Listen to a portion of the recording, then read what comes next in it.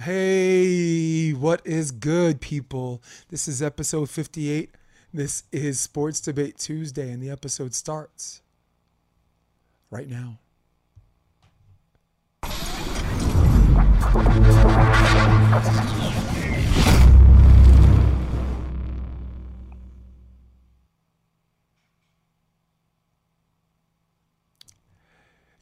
Since we were reciting this or chanting this, I guess I got to do it the white guy way. Hater that loveth the underdogs on top. And I'm going to shine, homie, until my heart stops. Envy me? I'm Rap's MVP. I ain't going nowhere so y'all could get to know me. Old school 50. Yes, yo, listen, it's all about underdogs this weekend. Muhammad cowboyed up, got poked in the eye, but took the fight last minute, so good for him. I don't think there's going to be a rematch with that. That's the UFC. We're going to talk about some of these ridiculous fouls. Doha, man. FIVB, beach volleyball, wheelhouse, man. The American team's really cowboyed up, and I'm tired of crapping on them. I'm a USA guy because I sound like such a hater, but it's only because I want the best. And I guess I'll save some of that for that subject matter. To shame or not to shame, Clippers get blown out. We're gonna talk about these Duke alumni. We got a quick question. Of course, it's Women's History Month, so we're gonna.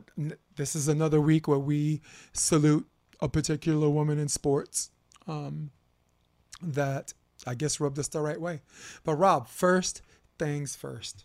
Hot off the press, we pre-record this a couple hours before Tuesday on Monday night. So Drew Brees has announced his retirement. Drew Brees has hung up his spurs as a Saints football quarterback. Drew Brees, who got recruited to play for the San Diego Chargers, had some ups and downs. I remember him getting benched by Doug Flutie, man. I'm just glad he was able to get out of there. But Drew Brees retires from football. We're going to talk about a little off the field and on the field stuff. But my favorite quote, and he has a lot of things about his retirement, like these long speeches and these social network things. My favorite one is, I am not retiring from New Orleans. I'm retiring from football. I am not retiring from New Orleans. This is not goodbye, rather a new beginning. Now, my real life's work begins. Rob, your thoughts on Drew Brees' retirement and reflection of his football career? Well, one of the probably the highest level quarterbacks throughout their entire quarterback career, I would have to say. Even a guy like Peyton Manning, he played like a really good high level early on in his career. But, I thought Drew Brees from day one was, not MVP caliber, but, right up there.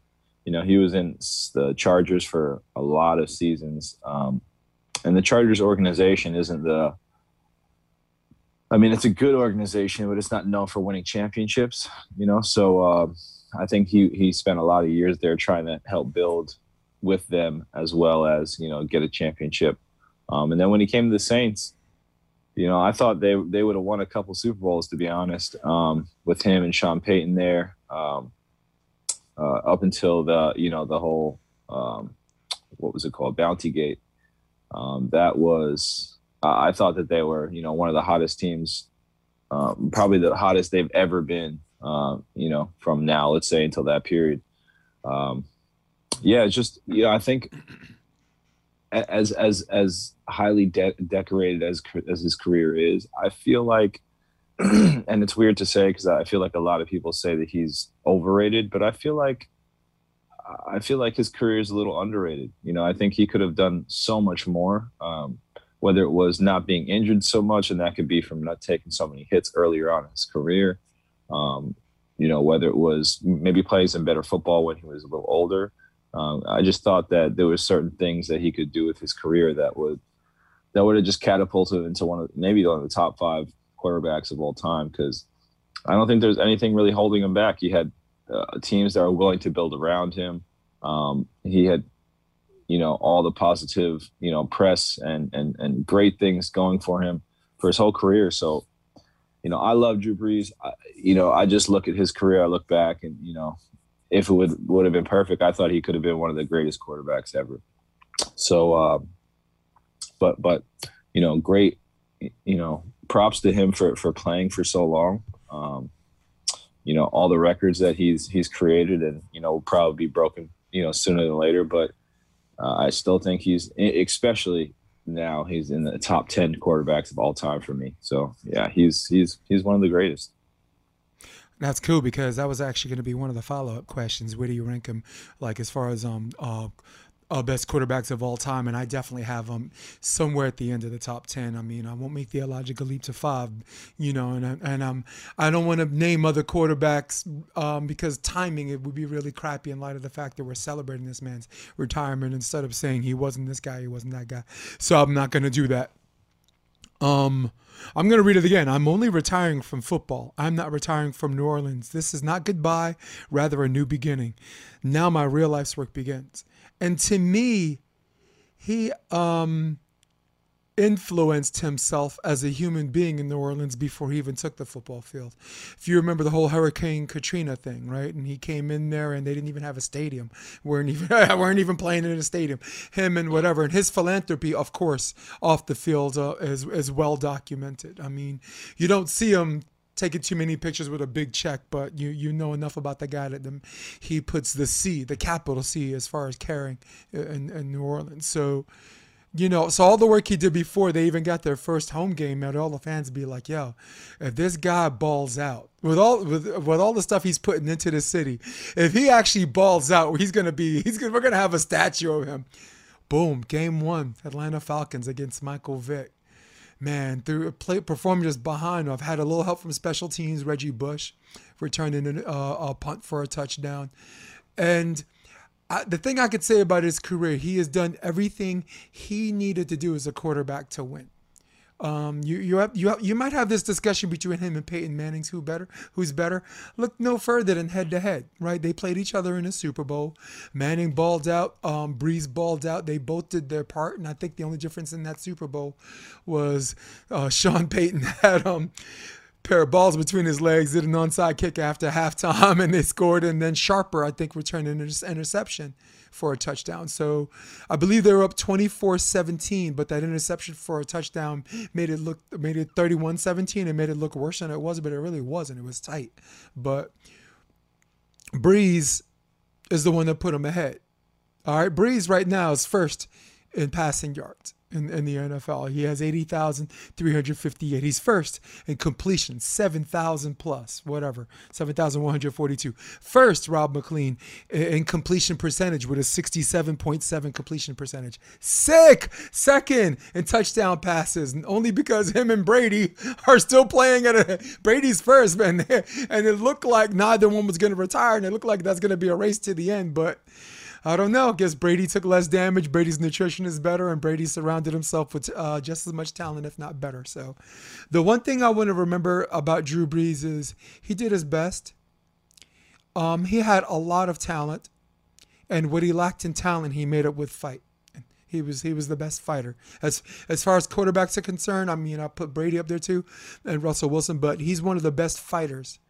As far as fighting through adversity and keeping his team up. His pregame speeches are right? Because sometimes you see someone on the line or like the biggest mouth doing these leadership speeches. Man, that dude is in there just savaging it up. So the thing I want to remember about him is that he did his best. And the only thing that he did better than football on the field was be a good human being off the field. They're neck and neck with each other. You could pick a day. So congratulations to this man on a very long and storied career. And he was very snake bitten from competing in more than one Super Bowl. If you remember, there was an obvious pass interference call in the red zone where he had an opportunity to score and beat I don't even remember who it was, but Falcons. A travesty. And then, of course, the miracle in Minnesota. So he's been snake bitten by these little miracle plays that work against him. And I have to say that, Rob, because you as an elite athlete knows that you win championships on talent and good preparation. But when you're against someone who's just as evenly matched as you're gonna need a break here and there, right? Tom Brady, that first Super Bowl, right? I mean, there was a tuck rule that allowed him to get past the Raiders. The Raiders win that game without that call. So sometimes you get a little help from your friends. Sometimes the ball bounces a certain way, and we love the way the football is shaped, true. Right? Everywhere around, it wouldn't be fun. Yeah. And I love that you answered that question. He is in the top 10. He is at the edge of the top 10. I can't think of 9. I can think of 5 or 6, but I can't think of 9 quarterbacks. When I say, and you know what I'm talking about when I say quarterbacks. We didn't say who's the best thrower in the game, right? That's probably Dan Marino. We didn't say who's the most mobile quarterback in the game. You look back at Michael Vick. You look at Steve Young. You know, give shout to the white guys that can run. Damn, I'm racist today. But yeah, as far as quarterback leadership, the ability to throw the ball, the ability to create time, understanding the situation where you don't have to be a G, which Tom Brady is the best at. Understanding a situation. Fine. I'll throw for 195 and we'll win. So here's my follow-up question before we slam the door and crack the door open on the UFC. Does him retiring possibly open this window for Russell Wilson, who doesn't seem happy in Seattle? I don't think so, because I think the Saints knew that they were going to be without Drew Brees, whether it was this year or next year. And I think they already have a plan in place that they want to see what Taysom Hill's like, maybe draft and see what they can do this year with the quarterback position. They also have Jameis Winston, so I don't really see why they would want to change things up that massively, because you're going to have to trade more than just a trade, a sign and trade with a couple of draft picks. Like you're going to have to give a little bit more than that away. So when we're talking about the Saints, I just still don't see it as a realistic destination for me at this time. Yeah. For those of you that don't follow football as avidly as us, Jameis Winston is part of what we call the 30-30 club in a shameful way. He's got 30 touchdowns in a season, which is pretty good, but he also matched it with 30 interceptions, or 30-plus interceptions. With that being said, for the fanatic or for the casual or for everyone else in the gray or in between, if he only throws 15...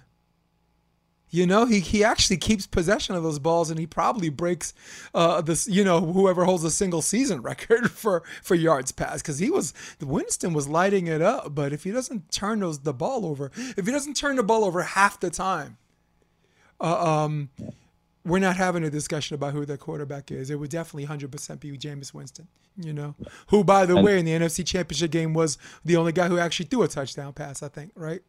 Yeah.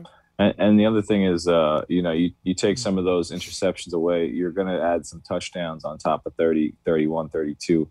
So it's he could be a 40 touchdown, 15 interception, a season easily if, he could just cut down those mental errors. But then again, that's the quarterback position.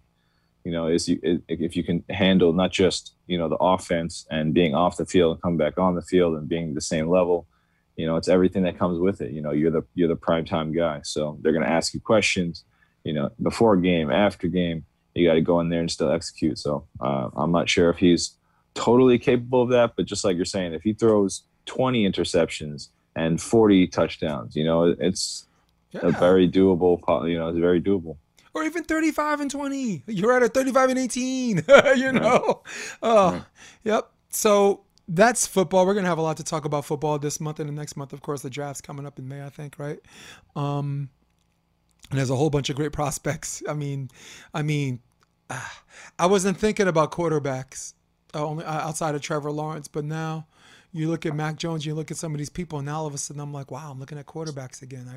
It's like every year, we sleeping on some of these quarterbacks, But last year, offensive linemen, right? Mekhi Becton, some of these cats that we were talking about Tristan Wirfs. We were talking about 300-pounders that can actually catch up to you. In a street race, it's scary.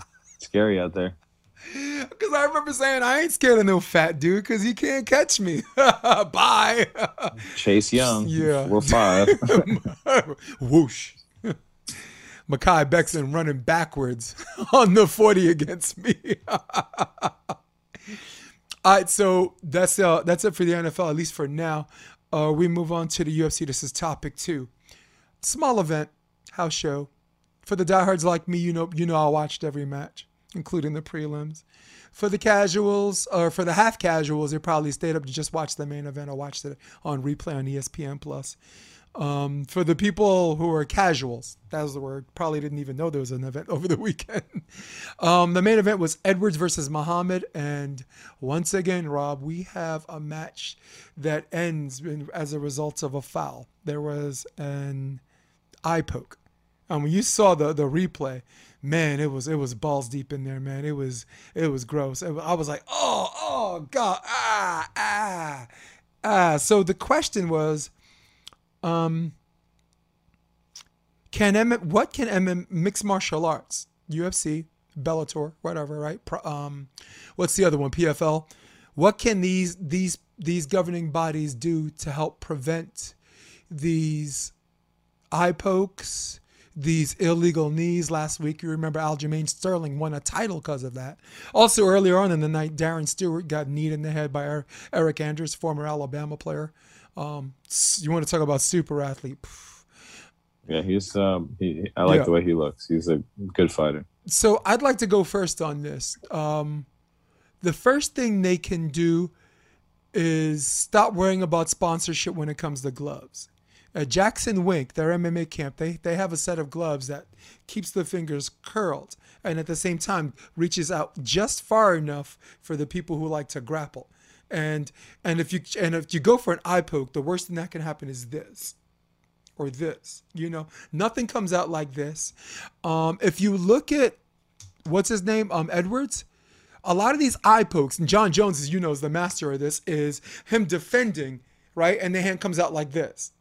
But his is like this, and he still got the thumb to the eye. So it wasn't really, it was kind of an honest mistake. But I got two things to say, and I'm going to give you the floor. One, start looking at some of these gloves and start worrying about who the brand is. All right? That's the first thing. Jackson Wink had an idea. They got some good ideas, and Dana White should take a look at that. And then go to the Athletic Commission, and then the Athletic Commission gives a thumbs up because we ain't trying to see these matches end, and they don't make no money either. The second thing is, every time there's a foul, take a point. If it's an accident, take a point. Rob, who the hell first of all, who the hell poked someone's eye on purpose? Am I Ric Flair? Woo! No, please no. Boom! That's what he do. He go, no, time out. Boom! No, nobody's poking you in the eye on purpose. Nobody believed that Eric Andrews kneed him to the head on purpose. He might have thought he might have been grounded. Peter Yan wasn't sure. He asked his coach. His coach said need him. So that's as intentional as a knee's gonna get. But if you just start taking points, guess what? Now people are going to start fighting with their hands up. Now people are going to look at grounded opponents to make sure or whatever and this and that. Because Rob, you know what's happening, right? In the past, someone would get kneed if you know what? If I get kneed, I'm already ahead in the scorecards. And if he decides to continue, I'm gonna just F him up because he's already messed up. I'm gonna just finish him off. And it's the third thing is, let the referee call the fight. Let the referee call. Do not leave it up to the fighter, where the fighter's like, because how MMA fighters are, right, Rob? Then they don't want to seem like a puss.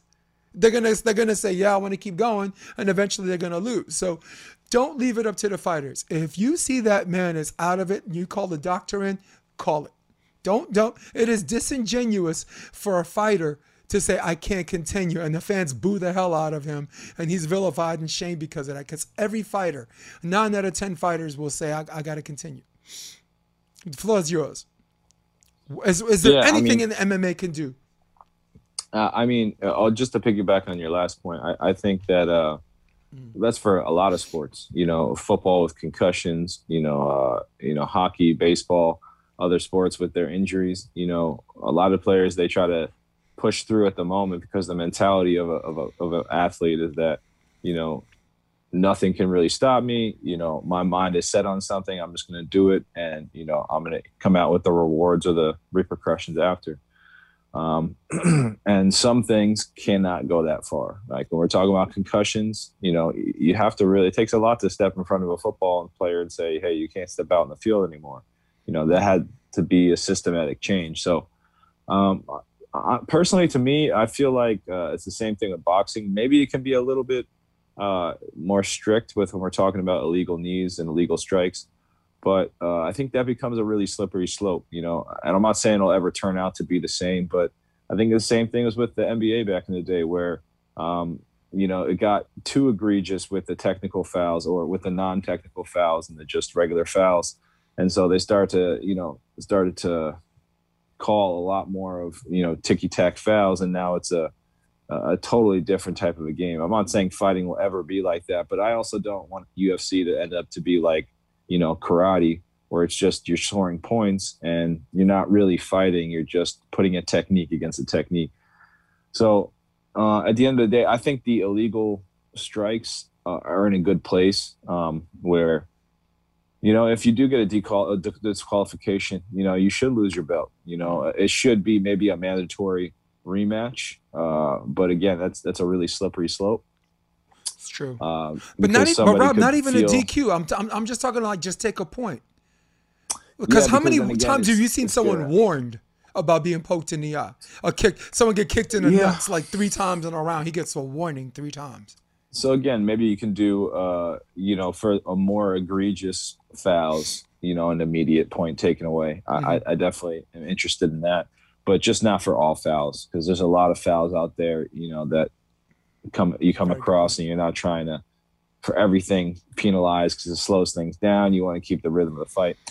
But past that, I definitely agree with the gloves. I think that I actually am a little, maybe not nervous, but kind of baffled why the UFC haven't even, taken into consideration, approving their gloves, because, just like you said, maybe it's not main events, but there's been a lot of fights stopped or, in jeopardy of being stopped because of eye pokes. And I think you can't, protect for everything. You got to cut for the groin strikes, you're trying to make sure there's not 12-6 elbows, for any concussions or stuff like that. But eye pokes, I think, have been there for such a long time that it kind of, like I said, it kind of baffles me that they haven't even made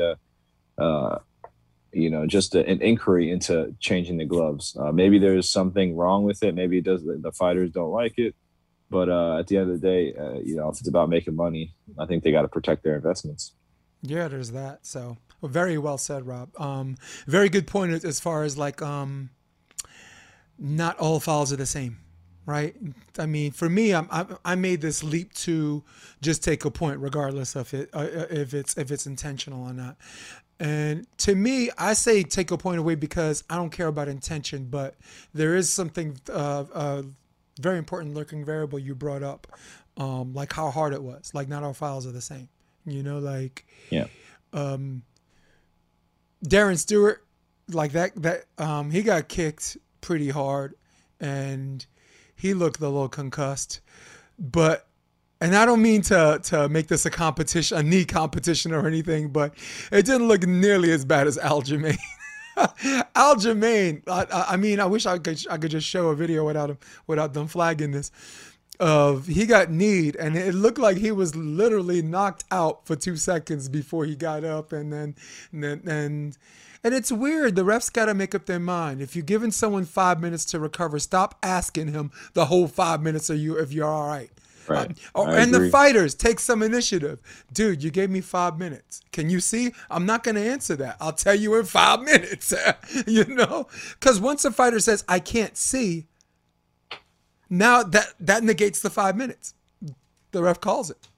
So It's weird. And for the people who want to know the rule about MMA, the difference between a no contest and a DQ, disqualification happens regardless if it's first, second, third, fourth, or fifth round. Once a ref rules a DQ, it goes to the other guy. No contest is when it's accidental and when they rule it non-intentional, but the fighter's unable to continue, but it's inside 3 rounds. They go to no contest. And a championship match, which is a fourth or a fifth round, it's not ruled to no contest. They go straight to the judges' scorecards.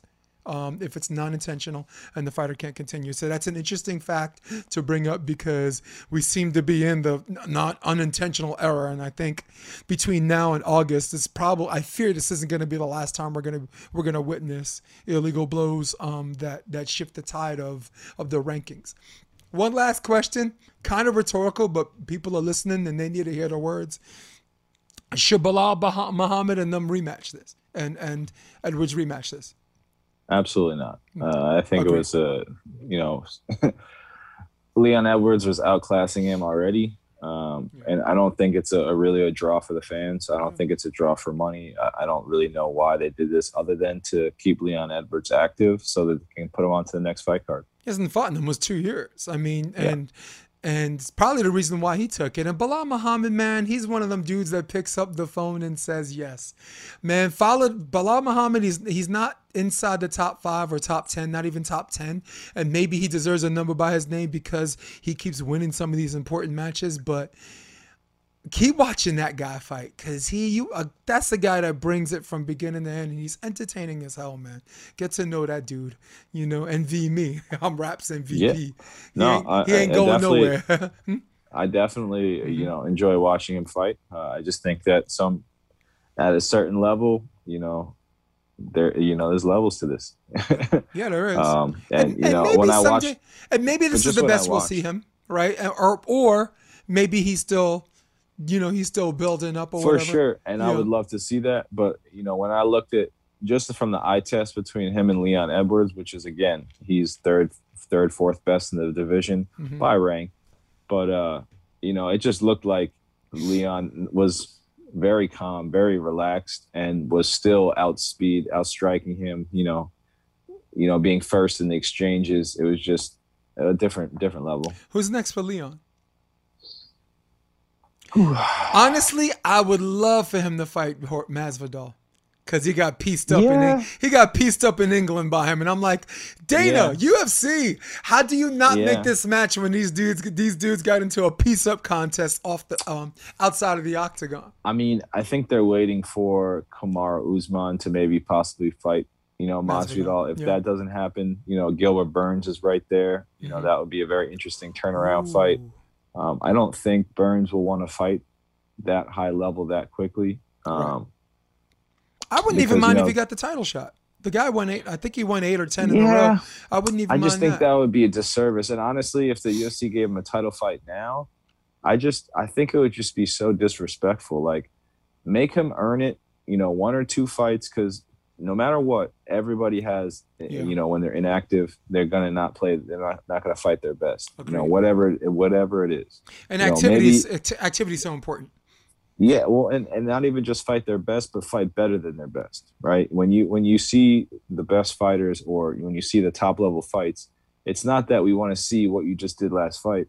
It's these fighters are evolving. They're changing, they're growing, and when you're inactive that long, you're coming back from injuries, or you had COVID, or you had to get over all these different travel restrictions. All that kind of messes up that flow, and I think it's just like I said. When I saw him against Muhammad, he looked really nice and clean and calm, but it wasn't as active as usual, and that I feel like that is a part of that ring rust where you're just trying to get the feel of things. So I think he needs about 2 more fights. I think they could definitely be high level fights, and they might be really close fights. He might lose, he might win, but as long as they're high level, he won't lose that much rank. And I would love to see Masvidal or Gilbert Burns. I think Masvidal is more what I'll be looking for right now. Or Stephen Thompson. Yeah. Very true. Yeah. Very true. I like it. Well said, Robbie. Cool, man. All right.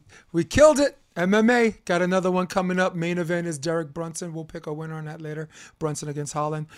But for now, we go to the FIVB beach volleyball. Rob McLean, it happened in Doha.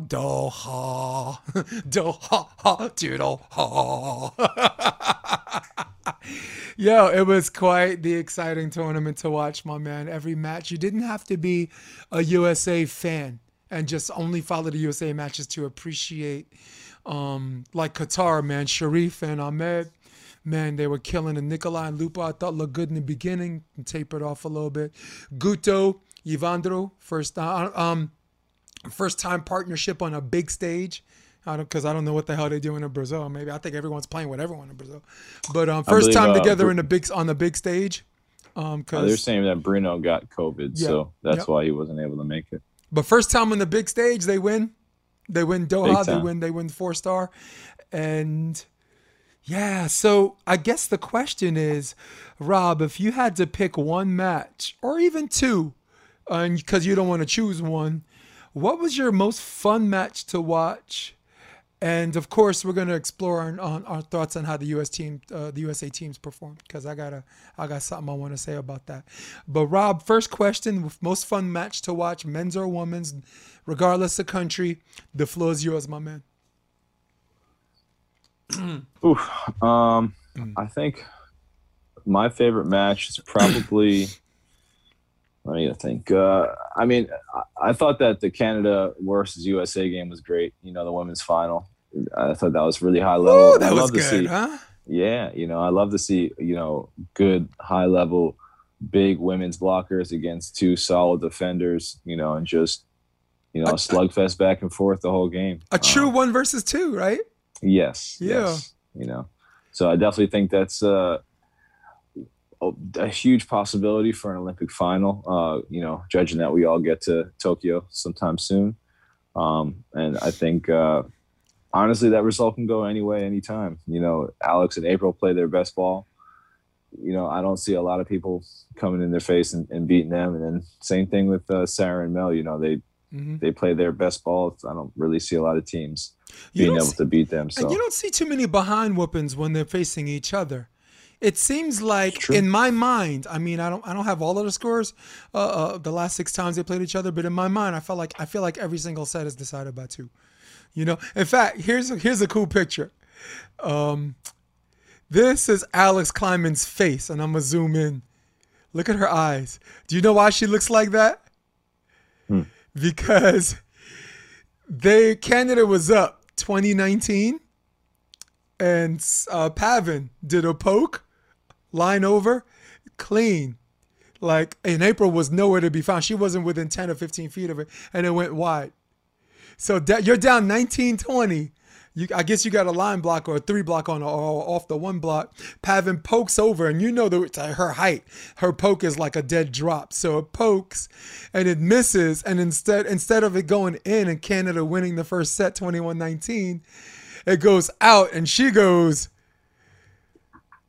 "Oh my God, thank the Lord." Thank goodness.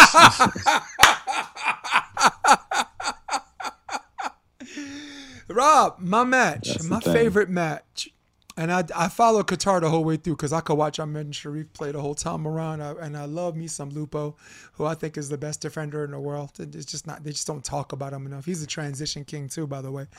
My favorite match, I gotta go to the US of A. USA against Russia, Stoyankovich and Karishnikov. I watched it on YouTube Live, the live stream, and you wouldn't believe in the overwhelming stream of commentary written in Russian and American and English. Man, these Russians are talking so much nonsense. They're like, "Oh, the Americans are so cute," and this and that, and I'm like, I said, these motherfuckers call us cute. They want to call us cute, and they're right, because Russia's been dominating. That's the 5-star winner. They won the qualifier, and then you pick the Russians against Crab and Gibb 9 out of 10 times. I'm gonna pick the Russians, but not this time. Taylor Crab leveled up. One of the best blocking tournaments I've seen in such a long time by Jay Gibb. And that's saying a lot because they call him Jay Blocker Gibb. I can't say that I've never seen him block like this. I just can't remember the last time I've seen him block like this. And I'm only saying this because he's not herbing people in the AVP, first round main draw, some guy who just qualified 9 o'clock the night before, who's not even as talented and tired as hell. No, these are the best teams in the world. He had a good blocking game against Ivan Dronguto too as well. Unfortunately he got blocked a lot too, but my favorite match was that because Taylor, I think in his heart of hearts, knows that he ranks among the best defenders in the world. But and of course, in the South Bay, in these 5 zip codes, there's a lot of USA self-love here, and they will say he is the best defender in the world. I will not say that because I've been around the world too much, and I know better. But if I only saw that tournament, he made a liar out of me. Boy made a liar out of me. His defense, his ability to be at the right place, right time, and always touch the ball in his worst play. A perfect dig for options and transing out. Man, just looked like he was in his zone, man. It reminded me a lot of you. I mean, because I've seen defenders, backward defenders. I've seen Eric Baranek do this. He'll get like digs and you know in your heart of hearts when you're watching a game, every time this person gets a dig, you know he's gonna get the kill. I've seen you do that. I've seen Baranek do that. I've seen Nick Lucena. We've seen him do that his whole career. Todd, we've always seen these games where you're like, as soon as he got the dig, you're like, all right, he got the kill. he got that point. He got that point. And the semifinals, him and Guto jousting. It was the battle of the best defenders in the world. And I had a voting poll. I put a voting poll out between Lupo, Guto, and Taylor Crabb. Who is your pick out of the 3? Because I didn't include Nick and like everybody else, and everybody else who are probably better defenders, right? Like I didn't put Christian Sorum, but I said between Guto, Lupo, and Taylor Crabb, who do you like as the best back row defender out of the 3 of them? And the votes are still coming in, but it's overwhelmingly for Taylor Crabb. Great match. Your thoughts about how the USA represented in Doha? You got April and Alex winning the gold. You have Crabb and Gibb beating Phil and Nick for the bronze. So now you got one medal per gender. Kalinsky and Stockman, flirting with getting on the podium. They lost to the Brazilians. They lost to Duda and Agatha, I think. Mm-hmm. Clays and Sponsel, I've been kind of one of their biggest critics, but I thought they played well. I thought they played really well. Kerry Walsh and Brooke Sweat. They've only lost twice the entire tournament, and both losses were to the Americans, and both were in the 3rd set. So I'm going to give you the floor since I'm talking all this nonsense before you. No.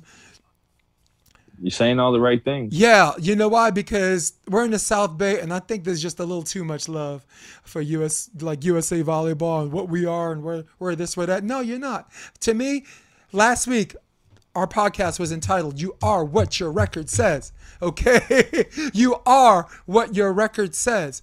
And I love the access the volleyball players have been giving to me, and some of them, are shy, and that's not some of their thing. And some of them a little, they're in love with their star power, and because I guess they do this one thing better than everybody else. They probably think they're better people, and for those 1 or 2 people, they can go suck a rock.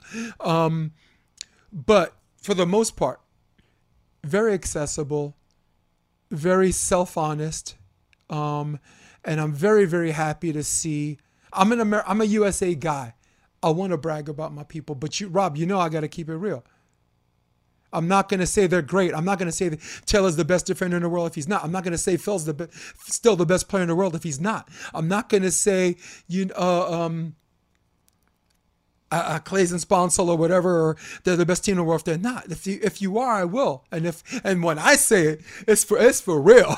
That's real praise, all right? So your thoughts about how well the USA did on Doha? So overall, I was very surprised. I mean, there was a lot of teams. I was very happy that, Phil and Nick and Jake and Taylor,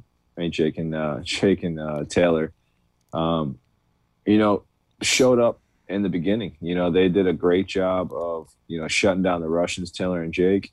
And then Nick and Phil looked like beat the Germans. They look like 20. Yeah, they look like a 2015, 2016 type of team where, they're both a bit younger. They're optioning all the time. Nick's ball control is on point. And then, I don't know what happened with Phil and Nick, but they hit a wall. And then same thing with Taylor and Jake. You take out the Russians, and maybe it was a big high, but I was very surprised to not see Taylor and Jake Gibb not in the finals, or that just really, really surprised me. I thought they could take care of Evandro and Guto. Yeah. But yeah, honestly, I thought it was a really solid showing for the men, and for the women, I thought it was extremely strong. Not to say I didn't see it, but Kalinsky looked fantastic. Her blocking was just on point. They as a team were playing really crisp. Again, really big ups and downs, or maybe not as big downs, but big ups, and then some neutral points where they're kind of just letting the game come to them. But yeah, once they start trying to fight first or be the first person to throw the punch, they're a very good team. They're a very tough team. I thought Brooke and Carey played fantastic. Again, playing well above their level, and just always being there. Always fighting, even at the last couple points. They've been maybe down 18-20 or 19-17. They're always right there at the end. It's still a toss-up game, so I thought it was a fantastic showing. And of course, Alex and April just bossing through the whole tournament. April's still one of the best servers in the tournament. Yeah, and becoming a really, really solid defender. At her size, it's kind of easy to make one or two steps and be in the right position. So, finally taking heed of her size and being able to put that in different places in the court. But yeah, I just thought it was a fantastic showing by the American teams of how strong that second tier of teams are. Where if there was another whole year, I would say it's kind of that second team is up for grabs. But just how the points are right now, and looks like that there's so few tournaments left. Mm-hmm. Yeah, as long as certain teams keep if some teams Kelly and Emily start winning tournaments, or Kelly and Sarah start winning tournaments, it might be different. But I just think they're all kind of at that same level, and if the points kind of shake out the same, then it'll probably be Brooke and Carey again. But who knows? We'll see what happens. I have two questions in regards to the second spot that I ask myself and answer for myself. And everybody listening, you should do this too. One, what does the point situation look like, right? What's reality? And reality is it looks like Carey and Brooke are ahead on points and this and that. And then the second question is, how are they playing? Are they playing like a 2 or a 1? And I'm very happy to say, and me, I don't, I'm sometimes I'm a prisoner of the moment. Sometimes I like people and I say things, but for the sake of the show, my love or affection for someone doesn't affect my critical thinking skills. I like what I saw in Carey and Brooke. I've been one of Brooke's biggest critics, and I always thought about like how, like how Betsy Flint and Carey would have been like a killer team, because Betsy's like the poor man's Misty May in so many ways as far as that killer instinct is concerned. Mm-hmm. Nah, but Brooke showed us why, man. We shouldn't be sweating her, And the second team, Trevor and Tri, wasn't even there on points. All right. Yeah. So, I mean, I don't know. Did Phil and Nick get enough points? I guess I gotta read Kim Smith's next article on AVP, because she's been up on that. Read up, people. Kim Smith, great, one of the best writers in the AVP right now. The best writer in volleyball is Travis Muirwitter, but man, she's sharp. She's sharp. Read some of her stuff if you can find her. Still a current player, I think, right? Mm-hmm. Yeah. Cool. All right. That's it? Yeah. All right. They're doing something in Cancun, I think, for 3 weeks too. And everybody's like, oh, I'm going to Mexico. I'm like, man, I'm going to be calling Fuds from home. Fuds is coming up in April. I'm going to be calling that from home. I'm going to steal someone's live stream. I'm going to put a scoreboard and do it like a real gangster shit. So, Speaking of gangster stuff, we are moving on to our next subject matter. And I feel like I'm doing it for its own sake this time around. But Rob, I give to you, and I give to the people, shame or no shame? Shame. Shame. Shame. Shame. Shame. Oh God, I love that, Shame. dude. I love that, my man. So Rob, let's do this, and let's do that. So Rob, to shame or not to shame? Clippers get blown out over the weekend by the Pelicans in New Orleans. So shame, bad Clippers, or no shame because it was good Pelicans? It's so hard. I think I'm gonna go both. I think it was shame because the Clippers, man, they never come out early. They're just always the latest team that just keeps coming in to the last part of the game. They start coming back, and the Pelicans, man, I got to give them props because they do really good work with the players that they have. Same thing with the Hornets. They're a fun team to watch, and I can't wait for them to make the playoffs and start making waves. Yeah, I gotta go. I mean, normally I would go shame because the Clippers are the best free throw shooting team in the league and the best 3-point shooting team in the league. So they're able to come back and they're able to stop the clock if they have to, okay? But with that being said, there's this level of excitement happening in New Orleans. Watching Williamson, watching all of these former Duke players get after it.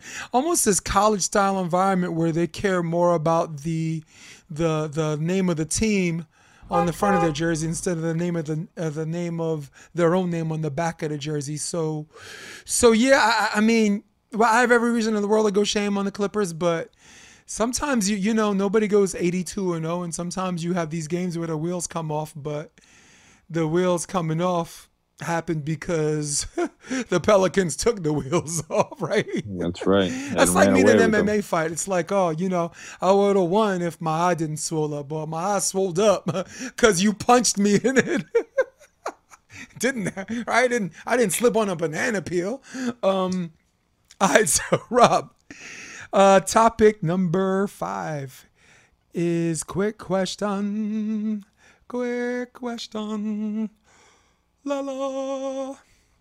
We only got a couple of them because we didn't talk about March Madness. But as this week goes, the first weekend, we're gonna know a whole lot more than we will coming in. There's still some playing games, and Duke is not in it, and Kentucky's not in it, so I'm not happy. But West Virginia, that's the other team I watch. I follow West Virginia, so I'm happy to see them in it. Rob, quick question: Which number one seed has the best chance at winning March Madness? And I'm going to put them up. There's a number 1 seed for the West, East, South, and Midwest. So between Gonzaga, Michigan. You going Michigan? Yeah. I'm going Gonzaga. Quick question. UFC, Derek Brunson. Main events, Kevin Holland. I mean, yeah, I'll go with my man Kevin Holland. I like him. He's cool. He's rocking. Gotta go with Holland, man. One of the biggest mouths in the UFC, but man, does he back it up. Quick question. What 2 teams in the NBA East are capable of beating the Nets in the playoffs? Who's capable of derailing their road to the finals? I mean, 76ers for sure. A healthy 76ers. Yeah. Who might even be the favorite. I could say the Bucks, but I think maybe also the Heat. I think that's another team that could shoot out. I say the Bucks or the Heat as far as styles making matchups and teams being well coached and being prepared and being, a level of unselfishness. It goes up 2 levels when you watch the playoffs. When you watch the playoffs, man. Yeah, I know, but stylistically, it's such a bad. Ben Simmons. But then that's such a nightmare for them head to head, though. Yeah, it's true, but I think they're long rangey team. If Simmons had a jump shot, he'd be LeBron. He'd be LeBron 2.0. But no, I mean, I'll take a 6'9", 235-pound guy who's going to defend their best guy, and nobody can defend Durant. So if you can do something against Durant, or you can do something against James Harden, that's a recipe for disaster for Brooklyn. And you can only have so many of them out there at a time. You know what I mean? Yes. But, yep. All right. Quick question, Rob. NCAA March Madness. I'm going to give you a choice of 2 games which you think could be the more interesting more interesting game to watch. UNC, University of North Carolina versus Wisco. These are eights versus nines. Or Loyola Chicago versus Georgia Tech. I like Loyola versus Loyola because Loyola sometimes they be putting out a good basketball team. So Georgetown versus Loyola, I'd be interested to see that. Yo, Loyola Chicago gets none. And when I say none, I mean N-U-N. That's meaning that they get some. That is their de facto mascot. And if they let her in the gym, man, they're going to win this first and possibly even second round. Quick question, Rob. Who's the hotter free agent between these two? Trent Williams or Juju Smith-Schuster?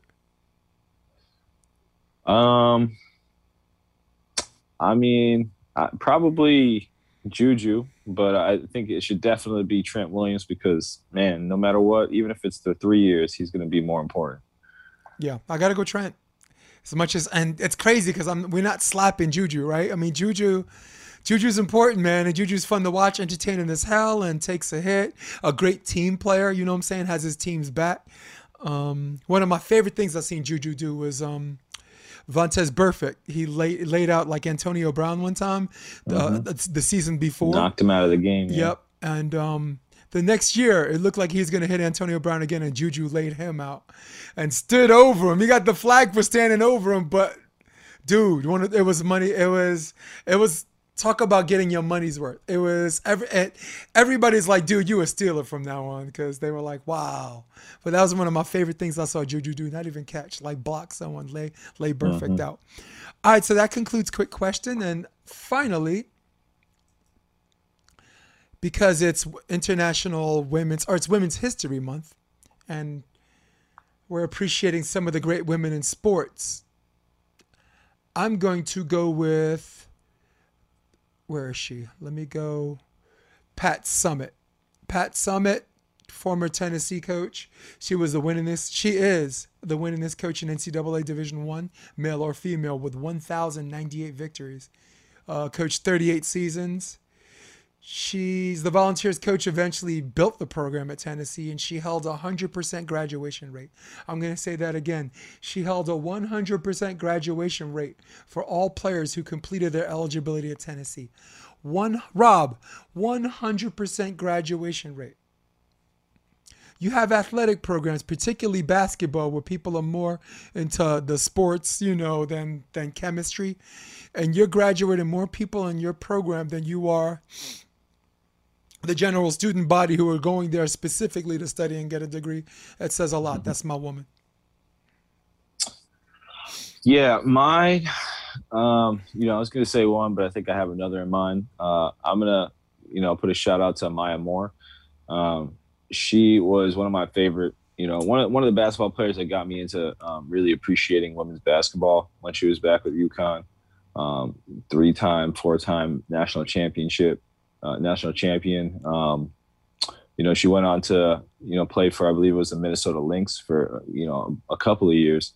And now this year she's actually taken a leave of absence from playing basketball to continue her fight on social issues in the community. And, I just want to give her praise that, whether she comes back to basketball or not, I think she probably has a very long career still there for her. But, just have to shout it out because, a lot of people, when this stuff comes up, it comes and goes. And, for some people, it's very meaningful in those times. But, there's people with platforms that come out and not only speak, but, do, act in the right way. And so I just wanted to give her props because, not a lot of people can, take a position of power and, just continue to give and give back to their own community. And I think it's just a great thing. So my more big ups, happy Women's Month. Pretty cool shout out. I really, really like that. And we got 1 more week to do this, I think, or 2 more weeks to do this. So plenty of women out there that need to be appreciated and respected on a local level. I had one, but I think I might save her for next week, and it's going to surprise her because this woman does not like me and she thinks I don't like her. So, but again, my love or hate from someone should never affect what's real and what's not real. Rob, before we go, is there anything you'd like to say to the people listening? Just stay happy, stay safe. Stay happy, stay safe. I'm going to say the same thing. Stay happy, people. Stay safe. For all of you at home, for all of you watching this on your iPad or iPhone, for all of you on the dinner line on the East Coast at Starbucks or on the lunch line here at, I don't know, let's call it Good Stuff or Brothers Burritos. That's a Rob's joint. Rob loves you, and I think I love you too. And for all of you, I speak for Rob. Keep it McLean. I'm Jason DeBeas. This is episode 57. This is Sports Debate Tuesday. We're out. Come check out the Option Podcast on optionvb.com. It's also available on iTunes and Spotify.